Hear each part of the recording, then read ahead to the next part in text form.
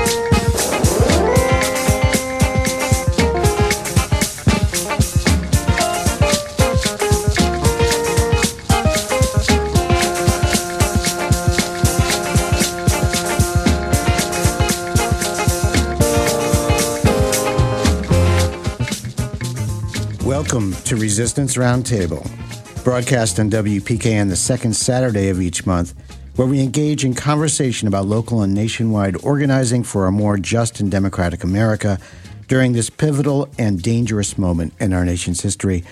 Hosting today's show is Ruth Ann Baumgartner, who is a longtime instructor in literature and writing at Central Connecticut State University. She's member of the Executive Committee of the Connecticut Conference of the American Association of University Professors. Ruth also serves as a member of the Board of Directors and a theatrical director with the Westport Community Theater. Ruth Ann is here with us in the studio again today. Hi, Ruth. Hello. Good to see you and be with you here in our new studios. Joining us by phone today from his melting igloo in the Arctic Circle is Richard Hill, host of WPKN's shows First Tuesday Rainy Day Radio and Organic Farm Stand, on a rotating host of Mic Check as well. Richard is a musician, teacher, and mentor with Youth Radio Connecticut. Good to have you on the show again this evening from the Igloo, Richard. Thank you so much. Can you hear me? I can. Okay, great. Yeah, I'm actually, right now I'm dealing with a salesperson from Exxon who's trying to sell me some big blocks of ice. So it should be okay once I get those installed. Okay. Make sure you got the freezer working there. I'm Scott Harris, host of WPKN's weekly public affairs program Counterpoint that airs Mondays, and executive producer of the syndicated Between the Lines radio news magazine, which both Ruth Ann and Richard are contributors. In a few minutes, we'll be joined by Michael Zweig, Professor Emeritus and former Director of the Center for the Study of Working Class Life at the State University of New York at Stony Brook. We'll be talking about the historic victory of workers winning a union election at an Amazon warehouse in Staten Island, New York, and the state of the U.S. labor movement. But before we get to the interview with Michael, I wanted to check in with you first, Ruth Ann, about some of the things that have been bothering you this week, making you crazy, as I think we've all got our list. But what's yours this week? Or making me crazier. This is, excuse me, I think I need to a little more distance here. My rant today is called Unholy Terror, or The Week in Review. As a kid, I thought of American adults as so many Wyatt Earps, brave, courageous, and bold. But now, having lived life I like to think has been suitably courageous, I see instead too many Americans who are very easy to manipulate into all sorts of ridiculous or loathsome behavior by deploying a bit of unholy terror, most easily by referring to the grooming of children as sex toys or gender-switching victims or perhaps future gay people, the nefarious work of Democrats or grade school teachers or even Joe Biden himself. And then the gender switchers, zombie-like, lurk in bathrooms to prey on their purer playfellows. Indeed, parents who talk with children about gender identification are functioning as recruiters for Satan himself in destroying the family unit, discouraging little girls from playing with dolls in toy kitchens and little boys from playing with toy guns or soldiers, girls properly clad in pink and boys in blue, obviously not indoctrination, but carefully parental guidance. Aided by librarians, those same teachers, maybe during short breaks from sexual perversions, are busy making white children feel guilty for being white instead of reminding children of color to feel inadequate. When the teachers have time for all this brainwashing, I don't know, because they do have to spend a lot of time teaching arithmetic and spelling, mastering new computer programs, and submitting to parental inquisitions whenever a politician or fellow parent, or Q, thinks up a new transgression to accuse them of. Presumably, these parents were themselves the beneficiaries of good educations, but common sense and healthy intelligence seem to wither when the wind of bigotry and gullibility blows through the room. At least this seems to be the great discovery of the far right and the mysterious omniscient Q. To me, it seems incredible. Is a sizable portion of the American adult population ready to be turned into mindless pitchfork-wielding mob by irrational fear? And I say irrational because these bugaboos are beyond reason. Does your next-door neighbor suddenly turn into a monster because she votes for a moderate Democrat? Is your cousin a threat to all that's holy because he teaches in a public school and doesn't ostracize any of the kids? Is a judge unfit to serve on the federal bench because she prioritizes the Bill of Rights over a talk show host?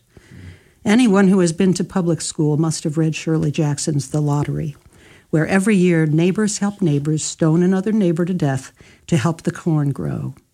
How did this kind of magical thinking suddenly begin to look like logic?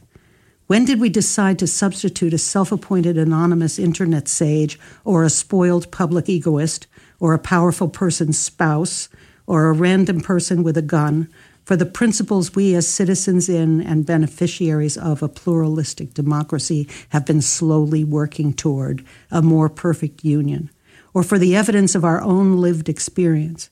We have a convoy of crusading truckers now heading for California to see if they can bring traffic to a halt there in order to prevent protective measures against a plague. Somewhere in Russia, there is at least one soldier who decided it was virtuous, patriotic, or satisfyingly vindictive, or magic, to take the time to paint on a missile aimed at a refugee train for the children. In the Kremlin, there is an autocrat who, during the Obama administration, was described by half the U.S. Senate as a real leader. Today, the good citizens of Russia are reportedly showing their virtue by reporting neighbors or parents who express sympathy for Ukraine. Abraham Lincoln said it about slavery. A house divided against itself cannot stand. I believe this government cannot endure, permanently half slave and half free. I do not expect the Union to be dissolved. I do not expect the house to fall, but I do expect it will cease to be divided. It will become all one thing or the other. We seem to be faced today with another kind of slavery, ceding the power over our minds and behavior to unqualified and, yes, un-American forces who invoke false gods and a fantasy past to stimulate our evidently innate fear of the great Satan, the other.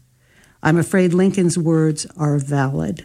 Only if we take them as a serious warning can we avoid being overtaken by the cultivated unholy terror by which the real enemies of a pluralistic democratic state can be turned into throwers of stones. Wow, that's something. Fired up. Yeah, and you said what I've been thinking all week for weeks now. Richard is on the line. Richard, we only have a minute or so before we got to contact our guest, Michael Zweig. Would you like to say something now, or hold off until we conclude our interview on the? I could wait. Okay. If you have him already on the line. Why don't you warm us up? Warm us up with your topic or topics. Give you a preview. Yeah. So I've been thinking about sanctions and the way the United States has used them over the decades. And my headline, we've watched America distribute or dispense sanctions in such a free manner, like tossing candy at a Halloween party. I basically see it as our way of asserting hegemony without bullets. It's a way of, for the United States to control the global picture without firing any bullets. But the result is the same. It's an attempt to control and to assert hegemony. So I'll talk more about it later. I'm thinking about, I just am having a vivid picture of somebody Yeah. I'm trying to put a face on the tosser, but I imagine it's many faces over time, isn't it? Yeah, we currently have sanctions on, about 6 countries, Iran, Afghanistan, Cuba, Venezuela, a couple of others. The thing about sanctions, we think of them as sort of a safe or non-military way of punishing a country or controlling their behavior or asserting our control over them. But we forget that who are the victims of those sanctions? It's really not the governments, it's the people. There's tremendous devastation to their economy and to their way of life that these sanctions cause. So it's something to remember later. Scott, are you ready with Michael? No. He's not ready. Okay. No. Anyway, I'll start my spiel, and then we can take it up later if I have to stop. So, I don't know, as the U.S. and Europe have ratcheted up sanctions on Russia to mind-boggling levels, I have been wondering who is really paying the price in Russia, and at what point will Putin reach a breaking point and take military action against the West, just as Japan did in 1941 when U.S. sanctions had them backed into a corner. Something I didn't know until I read an interesting piece on the Ezra Klein podcast. We think of sanctions as a civilized way of achieving geopolitical goals without direct military conflict, but history tells a different story. Right now, the U.S. has severe sanctions against Iran, Syria, Venezuela, Cuba, North Korea, and Afghanistan. And that's just the current list. We've had many other sanctions in the past. In every case, these sanctions have caused extreme misery and deprivation among the ordinary citizens of those countries. In no case have these sanctions achieved their purported goals, for example, more democratization, increased equity, civil rights for dissidents, etc. It is also worth noting that every one of these aforementioned nations have endured invasion, military assault, coups d'etat, and a variety of other hostilities perpetrated by the United States. Strange coincidence. Roger Karma, in a recent interview with Nicholas Mulder on the Ezra Klein podcast, stated, "It's really hard to overstate the severity of the sanctions imposed on Russia right now. We know from experience what sanctions like this do to the countries. Living standards collapse, inflation surges to levels that are hard for us in the West to even comprehend. People end up bartering for basic necessities like medicines and fuel. And one Russian political scientist recently described the impact of the sanctions that are on Russia now as 30 years of economic development thrown into the dustbin." Karma goes on to say, "I want to really be clear here. This is economic war. And in particular, this is economic war aimed directly at civilians, directly at those who had the least to say in the decision to invade Ukraine in the first place." Speaking for myself again, the U.S. and the West need to let go of their triumphalism and gloating about how completely they've handcuffed Putin with their sanctions. This is not a game of chess in which we've made a stunning move. There are real people being hurt by these sanctions and potentially catastrophic consequences waiting in the wings. What the United States should be doing and should have done from the day one is to demand and expedite immediate negotiations to achieve first a ceasefire and finally an end to these horrific hostilities. And I'll stop there and see if Scott is ready. Yes, we finally, after a lot of trouble with the phone line, we did finally get Michael Zweig, our guest today, on the line. So let me introduce Michael. Michael's professor emeritus and former director of the Center for the Study of Working Class Life at the State University of New York at Stony Brook. He's the author and editor of many books, including What's Class Got to Do with It?, American Society in the 21st Century, as well as The Working Class Majority, America's Best Kept Secret. Welcome to Resistance Roundtable, Michael. Glad to have you here and appreciate you making time to join us. I know you're on the road today, so appreciate that. Thank you. Yep, I'm up at a union convention in Albany, my union, and I'm glad to be able to take the time to be with you. So Ruth Ann Baumgartner and is here in our studio, and Richard Hill's on the phone line.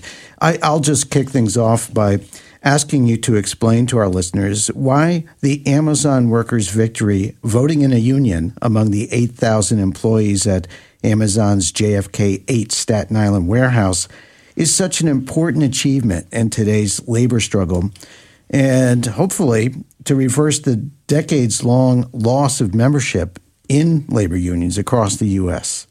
What's important about this that our listeners should know, Michael?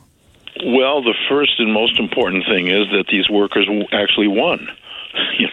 We'll start with that. It is a new day seems to be dawning in the labor movement among workers around the country, where there is a new energy and a new understanding among workers that unions are important, and not only are important, but are important enough to go out and vote for them and to do the necessary work and the real organizing effort to make it happen. So the fact that these Amazon workers were able to do that in a company that has been so hostile to unions is really a remarkable achievement, and it's worth saluting. I think another very important lesson in this particular case and in other cases which are coming up, which we'll talk about, the workers themselves did this. It wasn't some outside organizer team that a union parachuted into a shop or to a city where there was some possibility for a union or a need for a union, and then the organizers came in as professional staff to do the work of organizing, mobilizing, handing out flyers, making meetings. These were the workers themselves, directly out of the plant. Christian Smalls was fired, but he was still a worker from the plant. He was interior to that. He wasn't some outside agitator.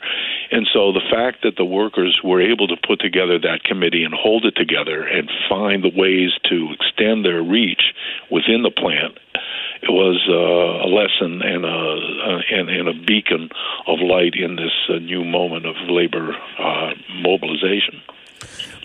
Richard, do you have a question for Mike? Yeah, I was going to ask Michael to sort of put this present moment in perspective of the trajectory of the labor movement from, let's say, the 1930s, when organizing reached a fever pitch, and there was an administration that was willing to make changes and create the National Labor Relations Board. From that point until the present, there have been many different developments and setbacks for labor. Can you briefly sort of give us that history and place this current resurgence of labor action and victory in perspective? Well, that's a very, very rich and long history that has a lot of twists and turns and a lot of complications. But if we start with the National Labor Relations Act, which was passed in 1935 in the Roosevelt administration, FDR, you had a law that gave legal protection to unions. Unions were legal, except that they didn't have any protection. So if a worker tried to organize, could get fired. There were no requirement that the company bargain with the union. It was just a brawl, and there was no protections for workers in collective bargaining. So the National Labor Relations Act gave those protections, but then when Roosevelt won in 1936, and really had a mandate and really had an enormous popular upsurge for the New Deal, there was a real sense that the country was ready for workers to really organize. Now, workers had tried to organize, and there'd been a lot of mobilization in the early 1930s, even though there was a depression. There were mass strikes and general strikes in San Francisco and the Bay Area around dock workers, and then in Minneapolis, truckers and warehouse workers and the Teamsters. So, and then all up and down the East Coast in the textile workers strikes in the 1934. So there was an environment of real worker mobilization, which had a political context in the New Deal with the National Labor Relations Act, but then also with the victory of Roosevelt in '36, that gave this upsurge a real kind of context in which it was okay to organize unions. It was necessary to organize unions. Uncle Sam wanted you to organize unions. And so there was this tremendous upsurge in the late 30s and in the 40s. And then business and the corporate powers in the country reacted and started to undercut through legislation, through court rulings, through administrative proceedings, started to limit the power of unions and limit the power of workers to organize unions and limit the protections that workers would have for taking steps like organizing secondary boycotts or organizing mass pickets at a gate so that you could block scab labor from going in. Those things became unprotected. They became illegal. So the opportunities for workers to organize were limited. But then the whole climate in the country, particularly in the 1980s, began to shift away from unions as a legitimate presence in the society. In the 1940s, 1950s, 1960s, the labor leadership, a union leader, was a national figure. Walter Reuther was a national figure. George Meany was a national figure. We could agree with them, disagree with them, but they were a presence, and labor was a force to be reckoned with. And then the tables turned, and by 1980 and 81, with Reagan and the destruction of the Air Traffic Controllers Union that Ronald Reagan engineered in 1981, it became, unions were marginalized. Labor was marginalized. You didn't hear about unions anymore. You didn't hear from union leaders anymore. They weren't national figures. They weren't interviewed. They weren't on the TV screens. And unions just disappeared.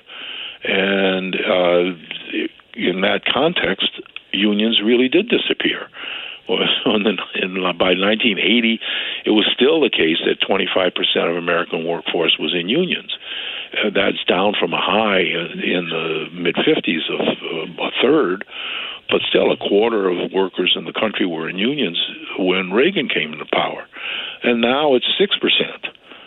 So it's just a collapse. And that collapse has been a reflection of the change in the legal environment, the change in the cultural environment, and the change in the relative power of working people and capital in this country. So, the COVID situation, I think, what's an essential worker, and workers were essential. The idea that workers were people who we needed to pay attention to changed a little bit in the culture. And the Fight for 15 changed a little bit in the culture. What was the position of working people? Inequality became a more present question. One of the great contributions of the Occupy movement in 2011 was this idea of the 1% and the 99%. It just called attention to the great inequalities and to the difficulties of life of working people. So what happened was in this most recent upsurge is that working people have come into their own in ways that we haven't seen in 40 years, 50 years, and it's just a very exhilarating moment, not only because of what happened at the Amazon in Staten Island, but in MIT, the graduate students at MIT, 3,900 graduate students voted, 3,300 of them voted, it was like 80% voting, to join a union. And they joined United Electrical Workers Union in a mass vote that was a tremendous victory, and again, organized by the staff themselves, by the graduate students, with the help of the union, but it was an internal organizing campaign. And that, I think, again, is a lesson that we have from the 30s, where union organizing was done by the workers themselves. And the union may have provided some support here and there, but the real day-to-day work of signing people up and getting people to wear buttons and getting people to vote for the union and getting people to understand the need for it as a collective entity of a workforce, that was done by the workers themselves. And we're seeing that again here. And I think that again, is what's giving a lot of encouragement in this moment. Michael, Ruth Ann Baumgartner, our resident labor activist, has a question and a comment for you. Sure. I'm thinking about on several simultaneous tracks, Michael. One is that my career was destroyed by labor law many years ago when I switched from being a tenured faculty member to joining an early member of the gig economy. The proliferation and explosion, really, of part-time faculty, adjunct faculty, helping the school, but not part of the school, obviously. And AAUP is finally getting some grasp again on organizing, because they have turned more and more to the needs of part-time faculty. And it seems to me that is a really important factor, too, the whole impact of the gig economy, not only the realization that workers can't live in most fields on a gig economy, but also the realization that nor can the public. I've heard more complaints about people who switched over to using Uber, for example, and now they say these Uber drivers, you can't count on anything with them. Do you think that there's more sympathy among the public than there has been? The problem that the faculty unions had, of course, was the yeshiva ruling that faculty members were managers and therefore couldn't organize, and that ruling just collapsed the full-time union effort in higher education for some time. So do you see more support from the general public for union activism? You mentioned the 1%, which I think was a terrific thing. But do you think that that's a tide or waves? Well, I do think that the public appreciation for unions is growing. I think there's a lot of evidence in that in polling data and just in the organizing campaigns that workers who are doing these organizing, when they have a picket lineup or where they're doing things, they get public support. And if you ask workers themselves, do you want to be in a union? Do you support unions? Something like 60 or 70% say they do. Well, how many are in unions? Well, it's about 10% of the total labor force, 6% of the private sector labor force. Well, if 6% of the private sector labor force wants to be, is in a union, but 60% want to be in a union, well, what explains that? That's only management opposition, management animus. It's, in the general public and among working people, there is a substantial amount of sympathy for unions. But what has happened is that the legal environment and the just cultural environment has shifted in such a way that desire is just thwarted. And what we see in these recent elections is some hope that maybe that juggernaut of corporate power against unions can actually be defeated, can actually be turned aside. Amazon was not playing around when they tried to defeat this union organizing drive, and they lost. Well, hey, people are paying attention to that. I think that will increase public appreciation for unions. Now, you mentioned the question of adjuncts and part-time employment on campuses. It's a big problem. I was just in a meeting here at my union. We represent the faculty and professional staff in the State University of New York. A colleague was standing up at a meeting of academics here in Albany 15 minutes before the call started, this call. And she was saying that she teaches at Empire State College, and 75% of the faculty are contingent, or they're adjuncts. 75% in a labor college. So it's a serious problem, and it's a problem organizing the part-time employers, because they're not around. They're going to their next gig, or they're going to their next place, and they don't have an office. They're working out of their cars in the parking lot, preparing their classes. How do you find them? They don't have offices. They don't have mailboxes. The university administration isn't going to tell the union where they are and what their phone numbers are or what their email addresses are. So it's a very big problem when you have contingent and part-time employment to get that workforce mobilized. Our union and other unions are making very severe and strong efforts to do that, and we are making inroads. But it's a tough problem, yes. Michael, I just wanted to ask you a bit more about the time, effort, and money that Amazon put into trying to defeat the union in this recent election at the Staten Island warehouse. Tell us about some of the tactics that are used and the current effort now by Amazon to challenge the vote through the NLRB, the National Labor Relations Board. Right. Tell us a bit of kind of the current state of things, as well as what Amazon did to block the vote. Well, the kind of thing that Amazon would do is to have mandatory meetings where the workforce was required to come into a hall or come into a meeting room, and there to sit and listen to a presentation about how terrible the union is. And Amazon would have their managers or consultants come in who were supposed experts and people who were here to help the workers understand what was really at stake, because the workers didn't have enough experience with these questions. But here's somebody from this law firm, and he's a professor, or he's really got all these credentials, and he's here to tell you, or she's here to tell you, or they're here to tell you, union's a bad idea. And they're mandatory meetings. You have to be there. You have to sit there. You have to listen to this.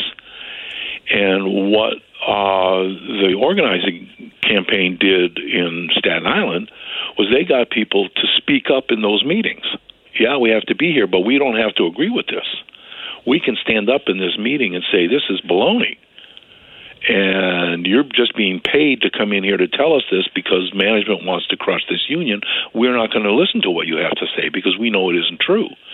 One of the things that is the great kind of selling point that management always brings into these things is, the union's a third party. Mm-hmm. The union, we want to have direct contact with you. You're the workers here. We respect you.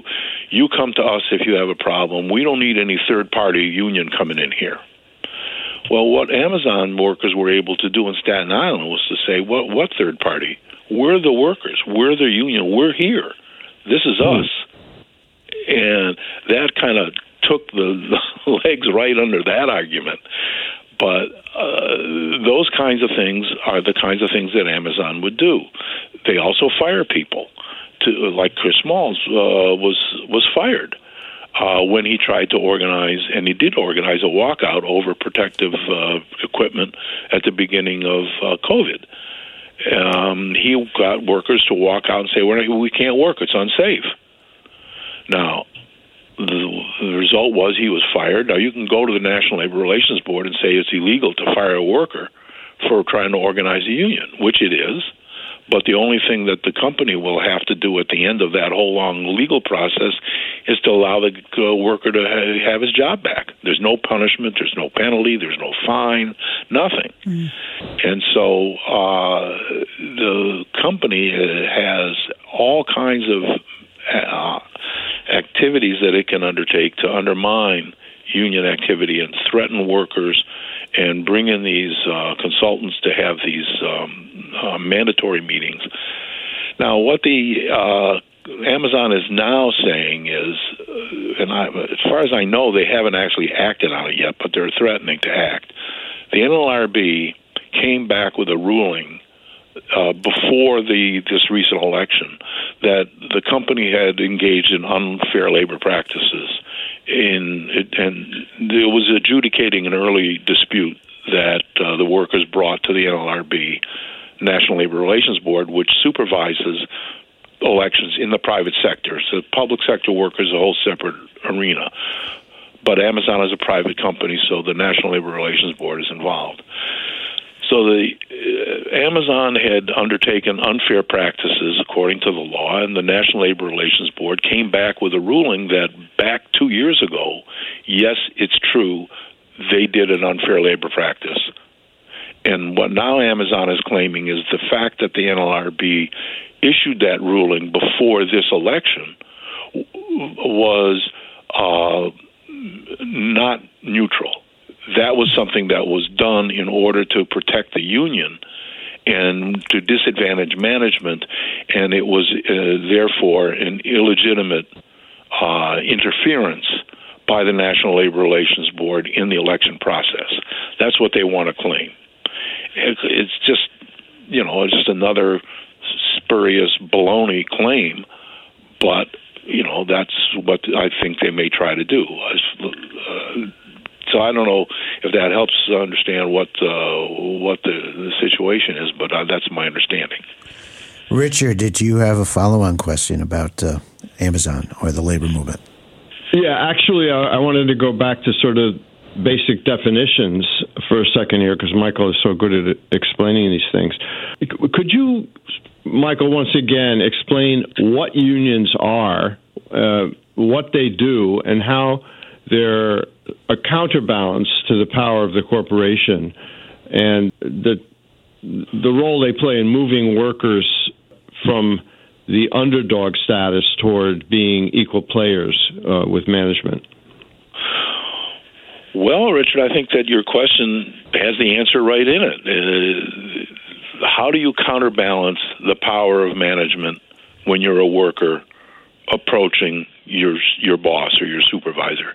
If you're just an individual worker and you go to your boss because you think you're being unfairly treated, or you're not getting paid enough, or you have mandatory overtime, or you have an irregular work schedule and you want to have it regular so that you can plan childcare, and the boss says, well, no, I don't care. That's your problem.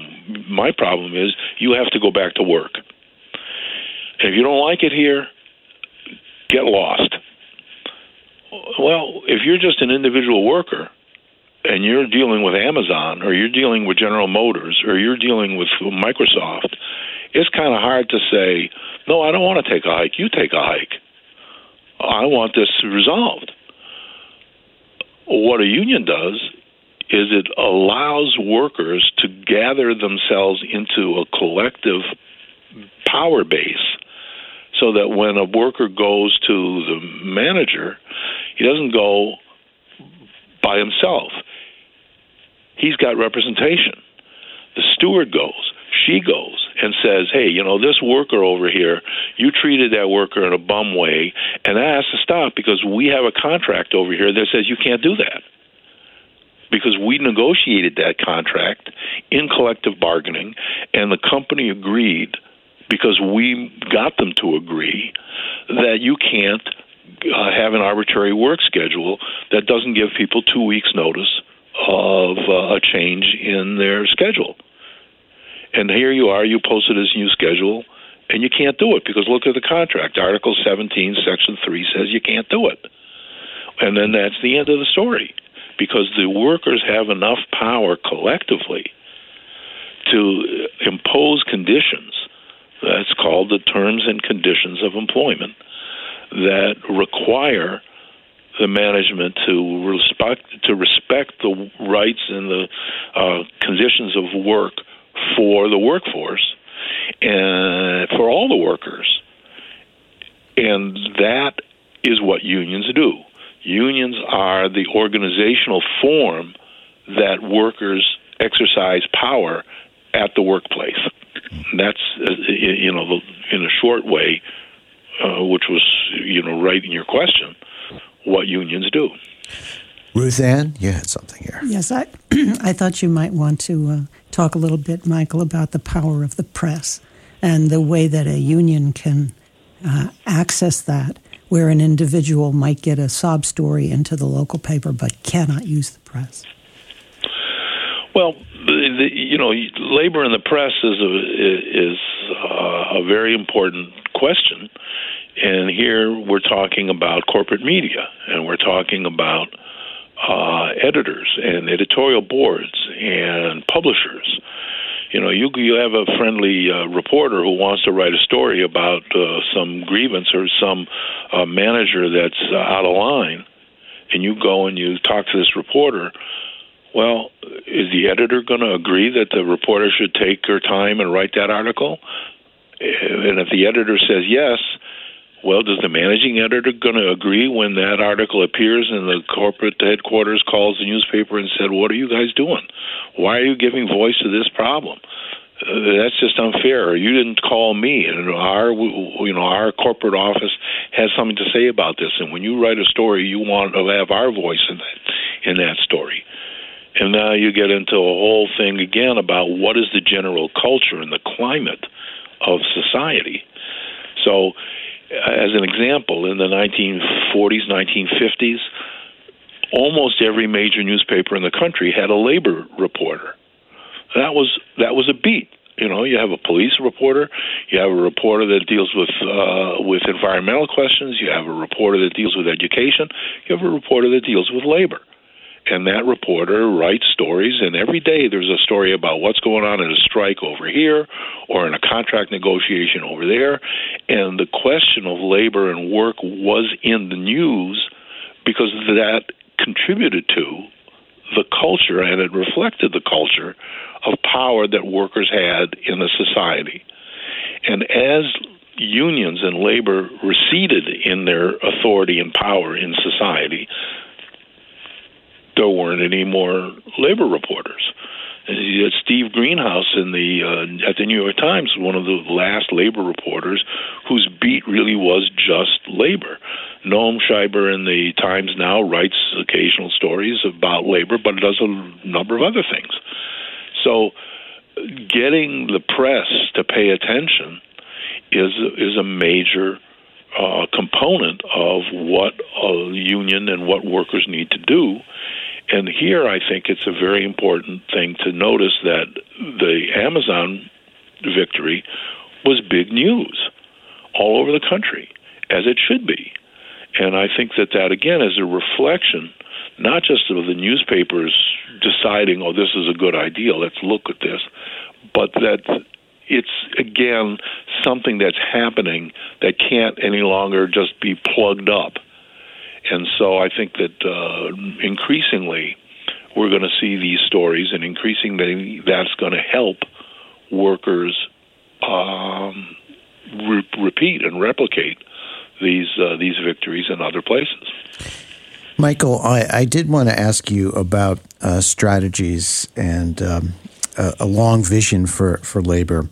It's clear that labor does need some new ideas and new thinking.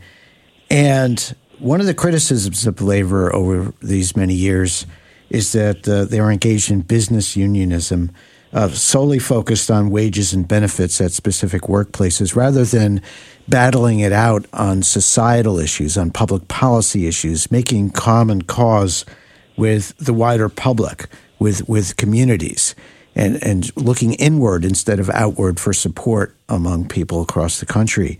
Has labor, you think, moved to a more expansive idea of what labor and unions mean? And how important is that for the future of labor in this country? The opening of the labor movement, or workers and union leaders and activists, to the broader community is something that is actually going on, particularly among service workers, teachers, hospital workers, nurses. These are people who, in their daily work, are serving the public. And when they, they're, like we say as teachers, teaching conditions are learning conditions.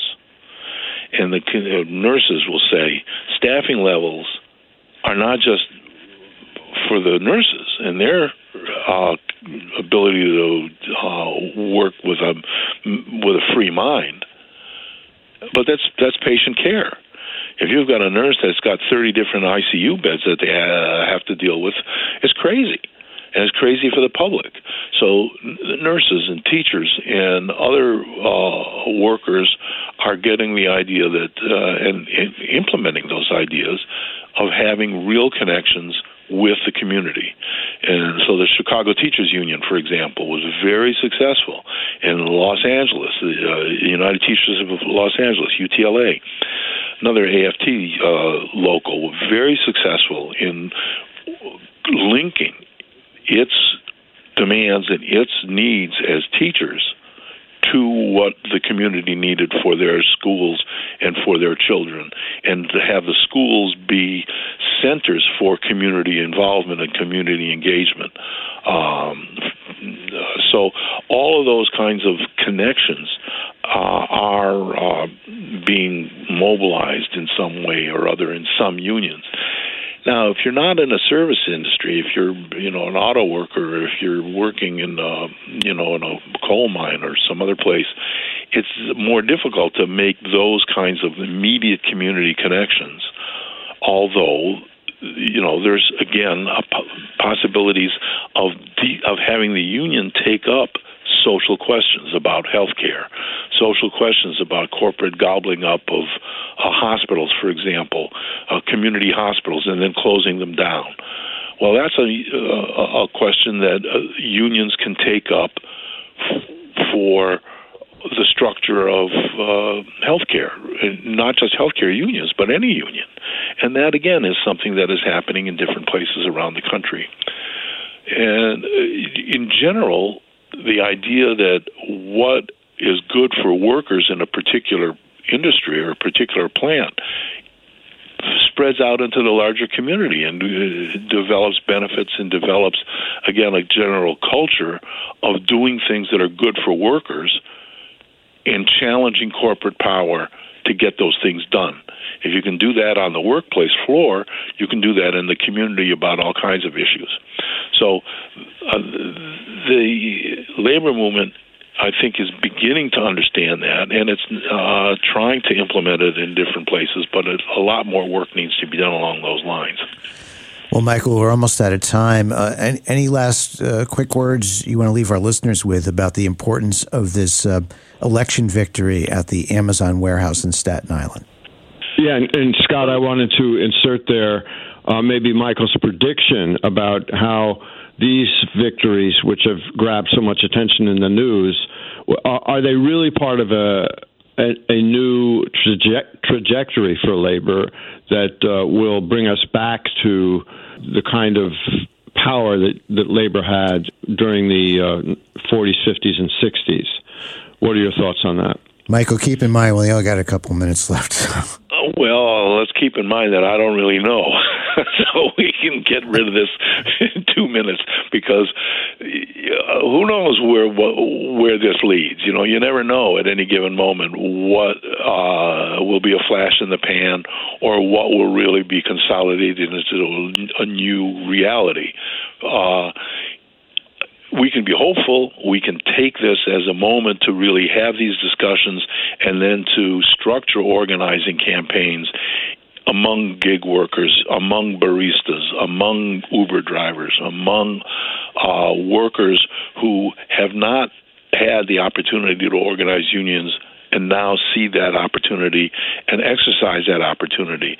That is very important. And if we can do that in the next 2 years, 3 years, 5 years as that unfolds, we can help also to change the general climate in the country to address corporate power, again, not just at the workplace, but in the social structures as a whole, having to do with, the Build Back Better campaign, for example, or corporate power, or it's the tax structure, or the voting rights, where what's behind these voting rights changes may be driven in an immediate sense by concerns about black voters and trying to block the old racist Jim Crow block black voters.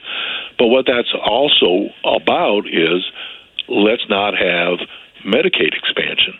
Let's not have public schools. Let's have private schools.